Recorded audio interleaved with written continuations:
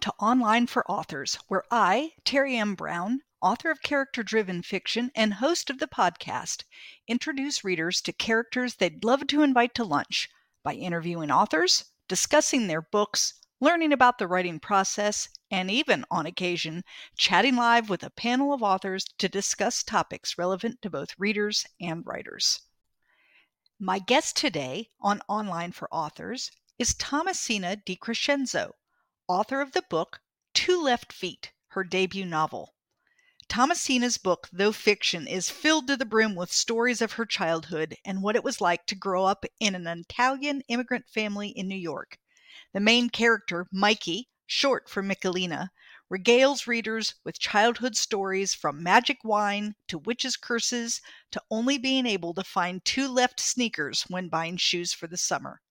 Tomasina is a wonderful storyteller and had me laughing out loud.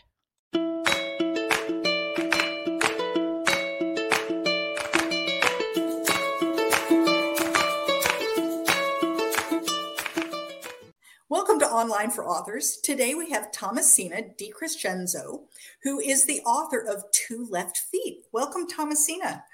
Thank you so much for having me, for interviewing me on this podcast. I really appreciate it.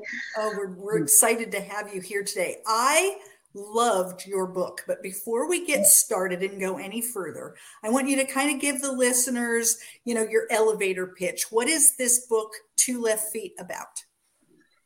Well, it has a lot of more subtle meanings, undercover sort of meanings other than the obvious.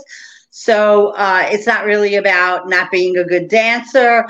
Actually, I came up with the title because it all comes to play in one chapter where my mother took me to get my summer sneakers, and I waited for the last minute, and it was like a bargain store, and we were going through this big bin, and there were only lefts left. So she said, this is what happens when you wait the last minute, you get whatever's left. And I said, yeah, I got what was left, all right, two of them. But in that Brooklynese kind of Brooklyn kid kind of dialogue. But then it coming into play are like more subtle meanings of, two left feet. Yeah, it was about dancing. I gave my aunt some dance lessons because she thought she had two left feet. And it had to do with having self-confidence in yourself, which came into play later on in the chapters. And then at the very end, I sort of made kind of like a childish kind of acknowledgement that, wow, I thought of the Wizard of Oz, how, Dorothy and the Tin Man, and they went to the wizard and they were looking for what they already always had in themselves, which was their confidence.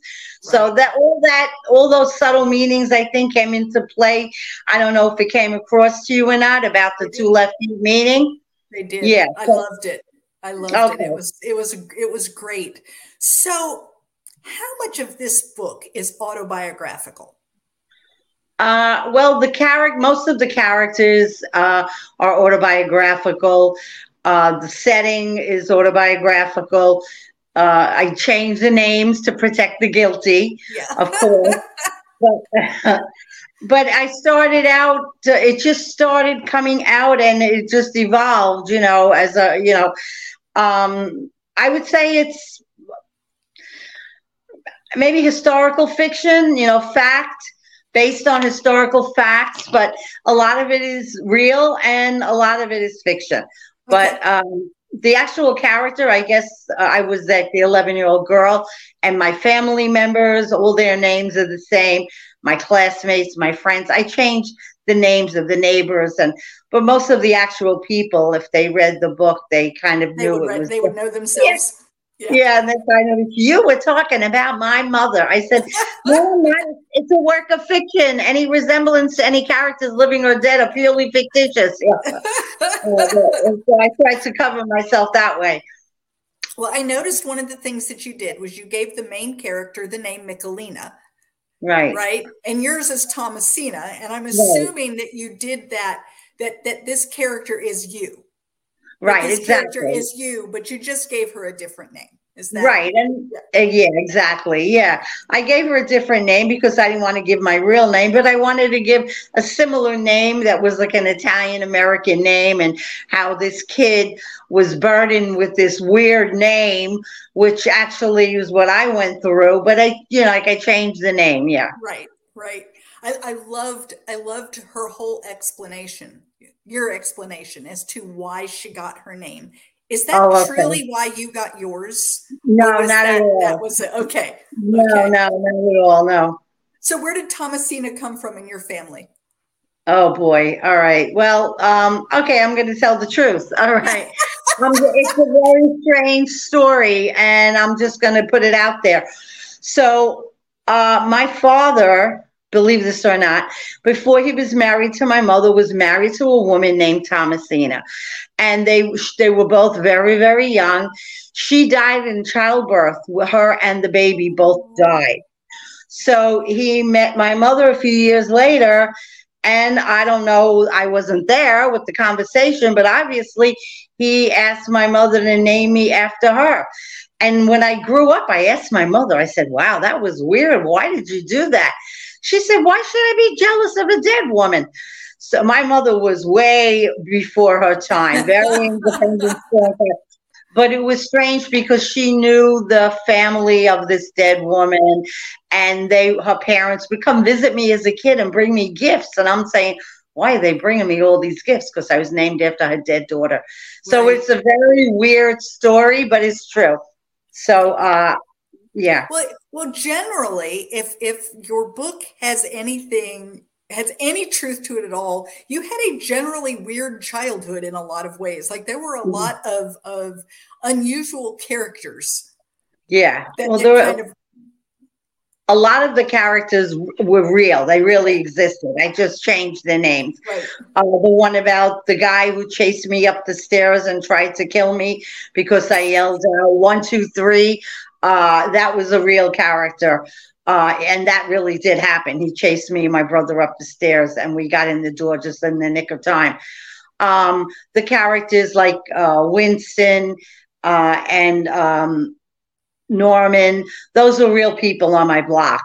And they were what you would call maybe a little marginal type of characters, And actually, I'm just telling the truth now. I was an 11-year-old girl reflecting life back in the early 1960s. Exactly. And what life was like. Now, my daughter, who was 46, it's like, oh, that's terrible. She felt that the book was controversial because she said I was prejudiced. I was, calling people names like retard and stuff. And I said, I did not do that. You didn't get the point. The point was, I was telling it as it was. Those were the words that people used back in the day. Would I use those words now? Of course not. But I was an 11-year-old child. It was her perspective of what she saw going on in the world. Right. And I said, the mean boys would call him that word.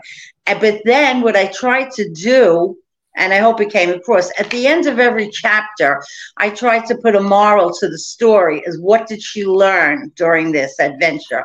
I loved that because she was this 11-year-old who is coming close to that age where you start to not become an adult, but become way more aware. Aware of who you are and how you're fitting into the life that you're leading. And she would come to the ends of those chapters and have that little tidbit of, well, maybe I won't say that anymore, or maybe I won't do that anymore, or maybe I learned something, or maybe now I understand why they are the way they are, or act the way they act, or say the things that they say. And I loved that. Right. And I specifically gave these characters redeeming value as to giving them superpowers, so that as to like, you can't judge a book by its cover, so to speak, right? Because you would look at them and say, what weirdos. But Norman, I gave him a magic radio. So he had this superpower. And, so I specifically did that. But it wasn't really so much of a conscious effort. It just actually, to be honest, it just just came out. Just It the way just, it was. once I started, I typed it on an old-fashioned typewriter with whiteout, believe it or not. And once I started typing it, it just started flowing out. So I tried to, like, it was like putting a jigsaw puzzle together. And I think it came together okay. It did. It did. Like I said, I loved that idea of kind of the moral to the story is so you're really watching her. She kind of starts out in the book very much a child and kind of ends the book very much an adolescent, like she's moving along and she's starting to really recognize, things about herself and her family and her neighborhood even that allow her to show some growth. I thought that was really great. Thank you. Yeah. So I'm curious, the chapters, they could almost be short stories. Like they could almost be alone. Did you write it that way? Did you write like a series of short stories and then put them together? Yeah, well, I did. Yeah. Actually, what happened was when COVID hit and I was locked in the house by myself for 2 years, I had this big red box in the closet of short stories. They weren't all short stories, of course. There were maybe like 7 or 8, whatever, maybe about. And I decided maybe they were chapters of a book. And that's how I took the short stories out. And like a jigsaw puzzle, I said, well, how can I fit them together to create a whole story? Right. And that's how I put it together. Of course, I had to. Then I started elaborating and adding more. Well, what else can I write about? Who else can I put in? And then once I decided on a theme, like a person, basically I started with a character. And then I created a fictitious scenario based on that actual person. And some of the events actually occurred just as I wrote them. I just changed the names. Right. But some of the events, I kind of, like the beginning about the Michelina named after the witch. That didn't really happen. But the things about my classmates, those things really happened. And the street fights with the neighbors, and I listened to it because I really love audiobooks as well, and so I go back and forth between either reading or listening. And because yours was available, I went ahead and listened to it. And at that point, I had tears rolling down my eyes as everyone's standing out on the front porch, watching the brawl happen, and it was just I could just see that happening. I loved that. Thank you. And I did it, the audiobook was in my own voice, of course. That's what I was just about to say was I wasn't sure when I was listening to it, whether it was, but as soon as you and I started having a conversation, it was like, I know this voice. I listened to this voice through the whole story. So, I think that's a huge undertaking. Tell me a little bit about like doing that aspect of narrating your own book. Okay, well, the actual book publisher referred me to their audio book people, and they wanted, besides charging me, a lot of money, they wanted to hire an actor to narrate the book. And I said, no, if I'm going to do it, I'm going to do my own narration, because who knows these characters and their voices better than me, because I lived with them and I created them, right? So I pursued it on my own, and a close friend of mine is the poet laureate of Nassau County, Long Island, and she has a radio station, and her sound tech engineer, who happens to be a very good friend, she referred me to him, and that's how I went to his recording studio. Fantastic. And it was so much fun. It was about 6 months in the record, because the book is, I think, 42 chapters, like over 300 pages. And it was very tech, and it was so much fun, doing the whole recording and getting the voices of the characters. And it was a lot of fun. So I read on one of your bios, I think on Amazon, that you've done some acting. So doing voices is not new to you. Tell me a little bit about this whole side acting thing that you've done and still are doing, right? Yeah, I'm still doing it. Yeah. Well, I basically always, let's say I got the award for class clown in high school. So it started there pretty much when I fell off the stage in a makeshift, a mock law trial, whatever. Someone was supposed to push me, and they pushed me too hard. I went flying backstage off the curtain. And needless to say, my class won the prize for putting on the best show. So I caught the acting bug then, I think. And I always, made my friends laugh, doing jokes and that kind of thing, voices of characters. And so then over the years, I started doing a one-woman show with character voices and skits and stand-up comedy. I did that many places, in the city, in New York City and the boroughs, and I'm still doing it. And then I've been doing New York dinner theater shows for almost the past 20 years, which is so much fun. I just recently did one in Niagara Falls, Connecticut, Philadelphia. And we're like a troupe, and New York Dinner Theater Company. If your organization or whatever wants to put on a fundraiser, you contact my producer, and we have various shows, that we come in. It's very interactive, and it's just like going to the best, funniest wedding you ever went to. So I'm just grateful that I still get a chance to do that. That it sounds fun. It sounds like you're very creative, that writing isn't the only creative outlet that you have, that you do a lot of other. Right. So I also read that you were. I paint also. I also do paint. Oh yeah. Wow. Okay. So I read that you were an OR nurse. Right.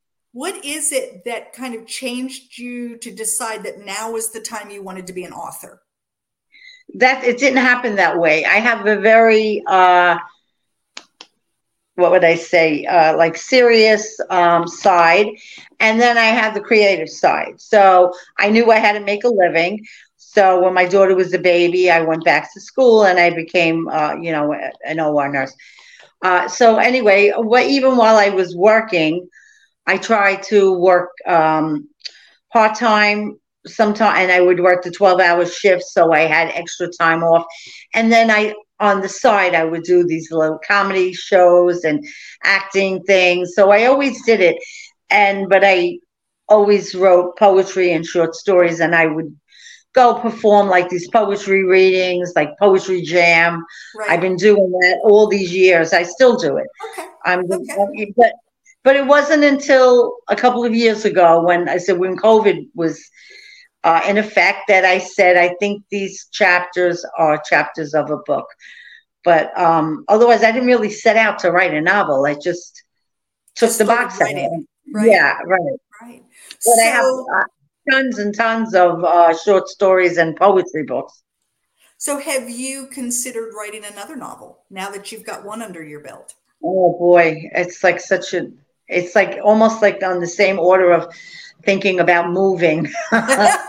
It's something like, oh my God, I don't know if I could do it.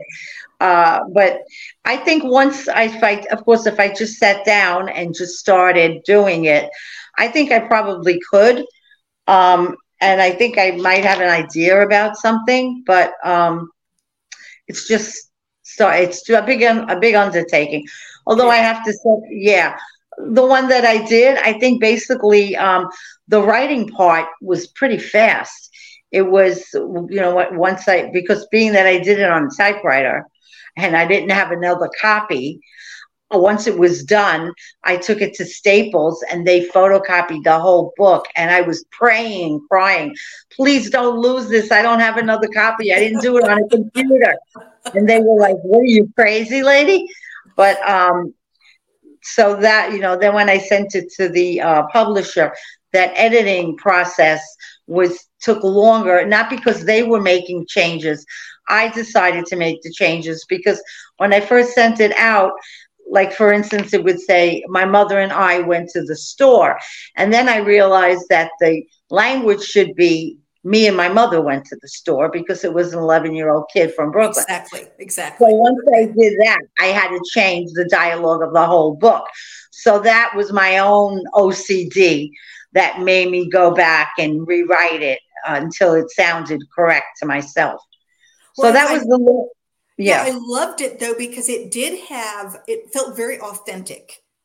When the 11-year-old is talking, you know, when we've got Mickey out there, or Mikey, I mean, out there talking, right? I felt very much like she was actually telling me the story. I didn't feel like someone else had tried to write her. Instead, I felt like she actually was telling me this story, and it was great. So you did a good job. I think that even though it was probably a lot of editing and you almost wanted to pull out all your hair, the editing process is one of the hardest, right?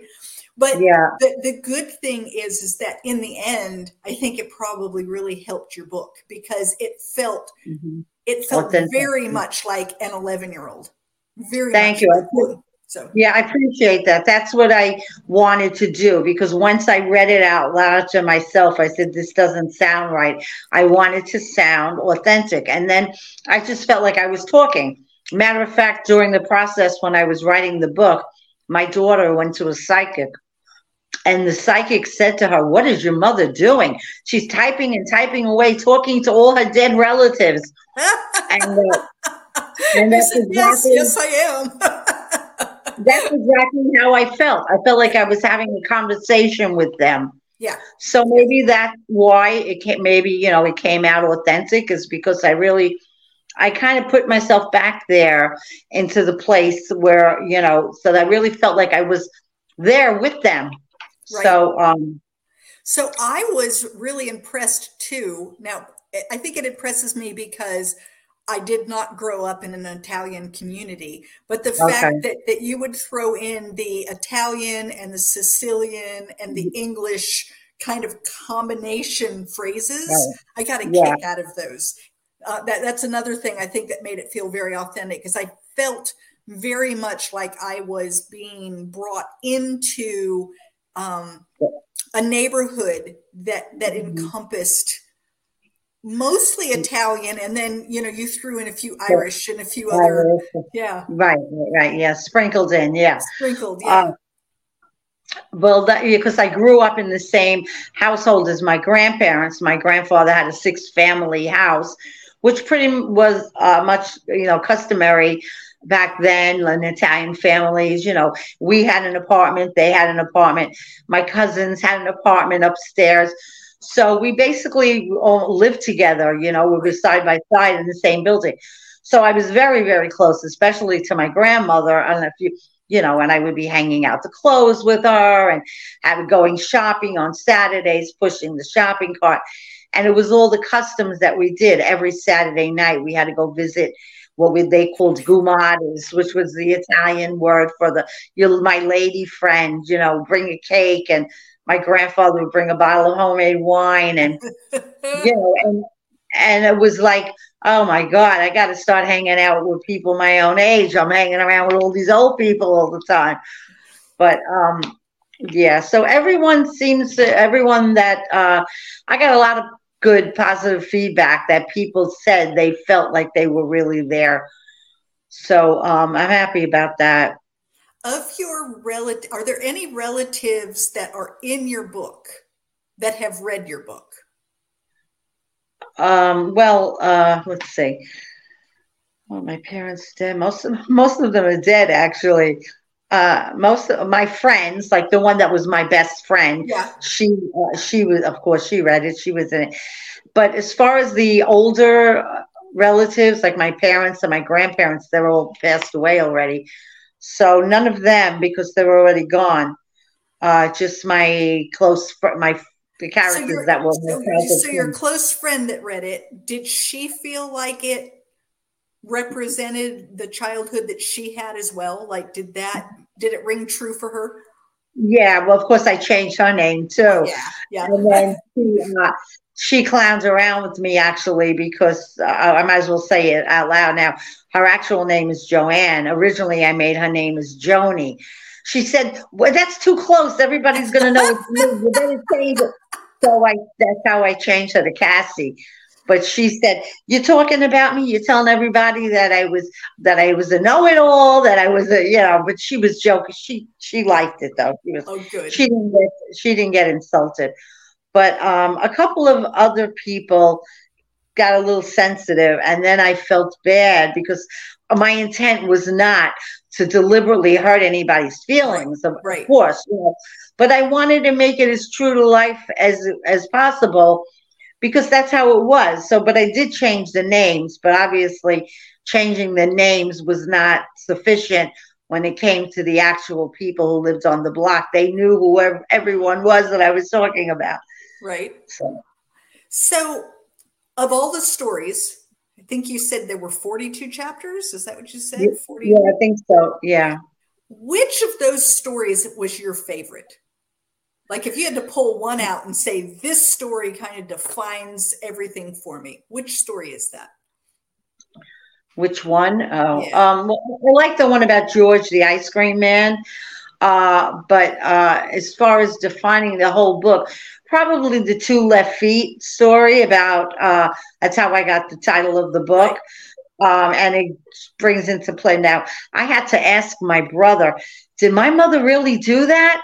Because I think I've been telling stories my whole life that you weren't sure if it was real. Between fiction and reality. And I'm like, because she was tough, but she was very strong and tough. But no, she didn't actually make me wear the 2 left feet.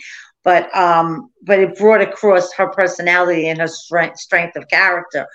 The thing about the dancing dog with my aunt, I was very close to her. And she was like such a sweetheart. She was just like always cooking and cleaning. And she had all these multiple jobs. And, that I think was important because it showed that she was such a hard worker and so selfless. And she gave of herself to everyone. She was always looking to make a few dollars and doing all these different multiple jobs, selling Avon, selling Tupperware. And I was like, oh my God, you're going to need a bunch of elves to help you do all these jobs. But and they did have the dog, the German Shepherd, and I don't know how I made it that the dog actually was barking and dancing with us. I thought that was really cute. So like I gave the dog a superpower, and then the guy on the roof that had the birds with the bird cages. I don't know if you remember that one. Yeah. That was real. There were, because everybody had that. They all had those pigeon coops, and how I saw him and how supposedly he was supposed to be a bad boy, but then I said, wow, anybody who could make these birds come back to him. And, he was like St. Francis of Assisi. So I kind of like at the end of every chapter, I kind of put a spin on it and said, well, like, you can't judge a book by its cover. Right. You thought this person had these characteristics and these negative traits, but actually there's a positive side to them. So if I had to pick one chapter, it's hard to say because I think they all came into play to feed on and add on each other. They did. I was just curious if there was like if you were in a group and you were told you had to tell one childhood story, like which is the one that's going to come out? Well, when I do a lot of book readings, like in bookstores and schools and stuff like that, I do read the one about the ice cream man. And I read the one about Norman, the one that like the so-called slow boy who sat on the stoop and had his magic radio. Although my daughter and people seem to, she can't get it through her head that she thinks that I am being disrespectful. But I said, no, I read it to a class of junior high students. And they got the message behind it, and they knew that because I put a positive spin on it, that, that he was, they might have pulled him slow back in the day, but I gave him like this superpower. So I think that was a very important chapter, you know. Yeah, I think there are a lot of good lessons in the book to kind of give you that idea that, like you said, not everything is what it seems. Right. There's a lot of things going on that we don't necessarily have access to all the information.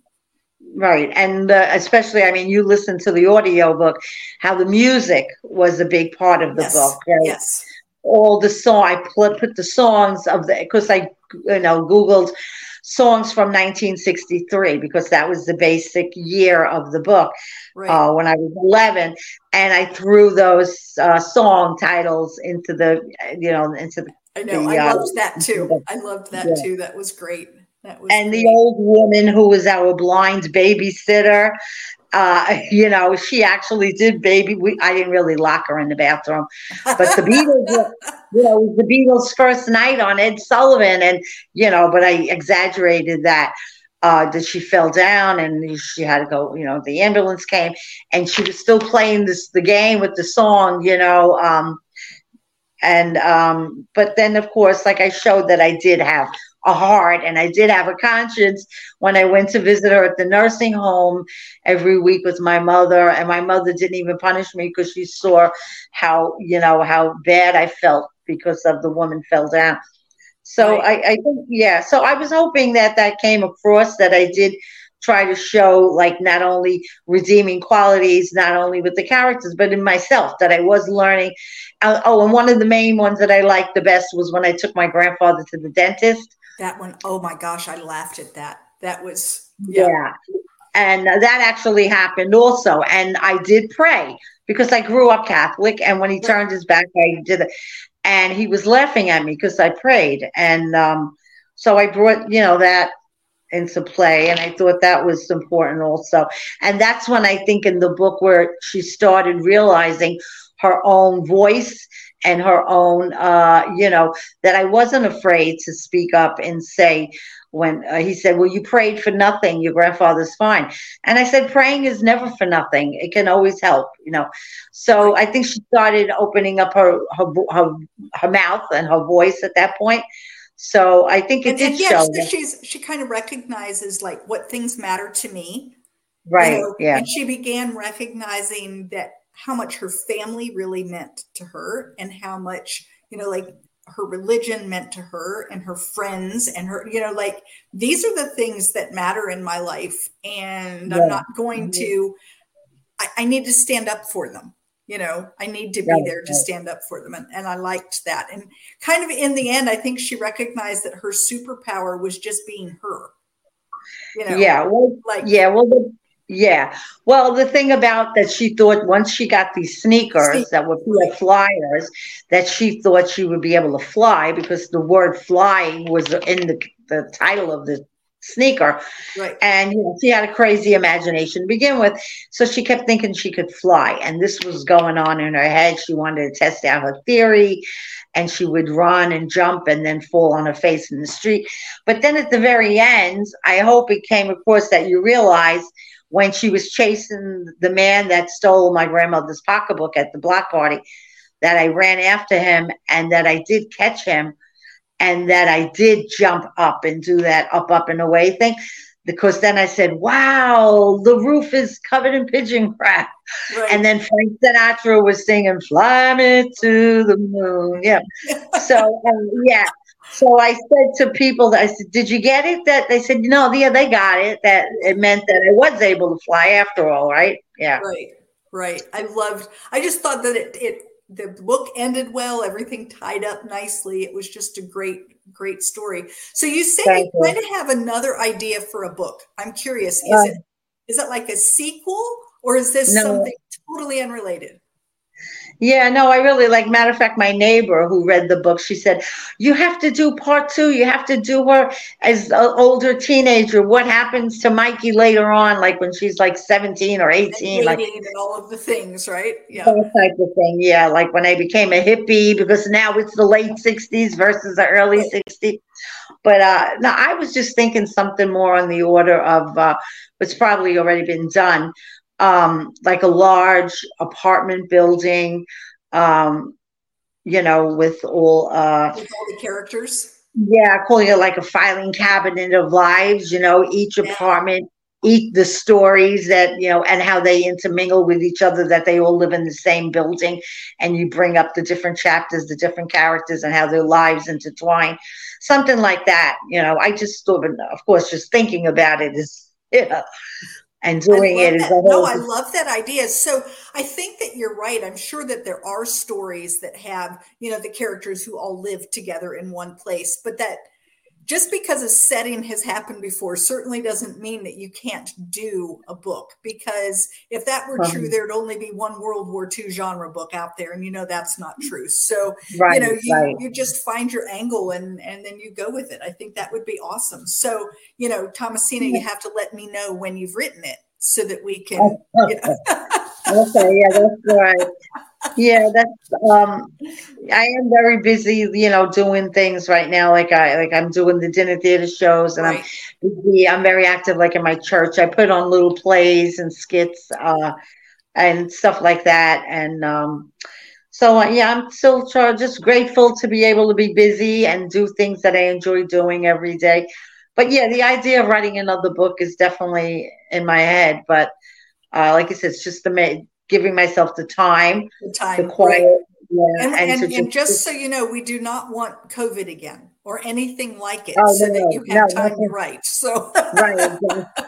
You don't have to. Yeah, I don't want to be locked up in order to no, be able to do it. no, Right. let's not do that again. So how could people reach out if they wanted to chat with you about your book, or to I don't know, even find a way to get you and your troupe to come and do a performance or whatever for them? How should they contact you? Yeah.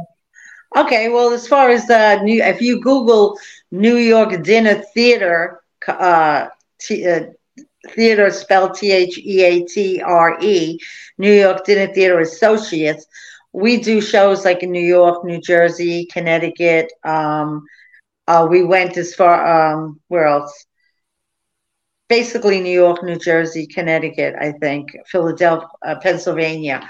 But we haven't really traveled further away from there. But there's like a variety of shows. If you Google them, or you can, I guess, I don't know how you could contact me, I guess through Facebook Or or Facebook? whatever. Okay. And then, yeah, and then I will contact my producer if you're interested in doing a show. Because we have one that's called The Sopranos, which was a spoof on the TV show, The Sopranos. And it's supposed to be his retirement dinner. But it's a lot of fun. It's all singing and dancing and comedy. And we pull all the audience members together to dance and they have a dinner. And then there's Joey and Mary's Irish Italian wedding, and the Mashugana wedding, which is the Jewish wedding. There's a murder mystery one, and the honeymooners spoof on the honeymooners, which is really funny. So there's a variety of shows. Sounds And wonderful. yeah, it's fun. It's a lot of fun. I try to do it as long as my bones and my brain can keep going. So if someone wanted to contact you then about your book, like, oh, I'm Yeah. having a book club and I would love for Tomasina to come with our book club, Okay. is the best way to reach out maybe on your Facebook page? Is that a good way to get up with you? Or Yeah, I think so. Or maybe okay, email or Facebook, because I have done like people's private little book right, clubs, reading right. my book with them. I've done that, and readings for like the Kiwanis and Knights of Columbus and all those little book reading things. Um, but yeah, so the book is on Amazon and Right. Barnes and Noble's online, and the audiobook and the Kindle. It's all out there on Amazon and Barnes and Nobles. But as far as to reach me personally, I guess just Google my name, and I guess through Facebook, or I guess maybe my email address. Yeah. Okay. Well, I'll put that down in the comments below so that anybody who wants to be able to reach out to you can do so. That would be great. Yeah, I and want I'd to, love to. yeah, I'm sorry, I just wanted to go say, ahead. and people who do read my book, I've gotten a lot of really nice, great reviews. I don't know if you saw on, Amazon, Yes. but whatever site they got the book on. Yeah, I appreciate reading good reviews. So if they read it and they enjoyed it, I appreciate them writing me a nice review. Yeah, If they that didn't is, like it, if they just don't be like it, quiet, you can right? keep your mouth Yeah. shut. That's one thing as an author that I agree that, if you read it and you enjoy it, let people know, because it helps us. It really helps us to get the word out there about our books. So Right. And it's nice to know that, that your work was appreciated yes, and understood, and the intent that you meant it, and that the idea came across and people enjoyed it. So, absolutely. yeah. Well, Thomasina, thank you so much for being with me today. I have enjoyed talking to you. Thank you. I'm trying to come up with a way for me to get up to New York and come to one of your dinner theater shows. I know I would Oh, enjoy them. And you're in North Carolina? I'm in North Carolina, on the coast of North Carolina. Yeah. You know what? Actually, one of the people from our dinner theater group, he's in South Carolina, Myrtle Beach, and they were thinking about possibly going down there to do one. So, if you in North Carolina want to do a show down there, I'll give you Google New York Dinner Theater Company Associates, and maybe we could make an arrangement that we Wouldn't could that be get cool? them in there. What's Yeah. interesting, you said South Carolina and Myrtle Beach. Although I live in North Carolina, I am 20 minutes from Myrtle Beach. Oh, okay. So if you are ever down this way, you let me know and we'll get together for lunch. Oh, that's great. I would love to. Thank you so much. Yeah. Yeah, I really appreciate you doing this. Thank you. It was so nice. And yeah. Thank you for listening to Online for Authors, where I, Terry M. Brown, author of character-driven fiction and host of the podcast, introduce readers to characters they'd love to invite to lunch. Tune in next Tuesday for another podcast episode.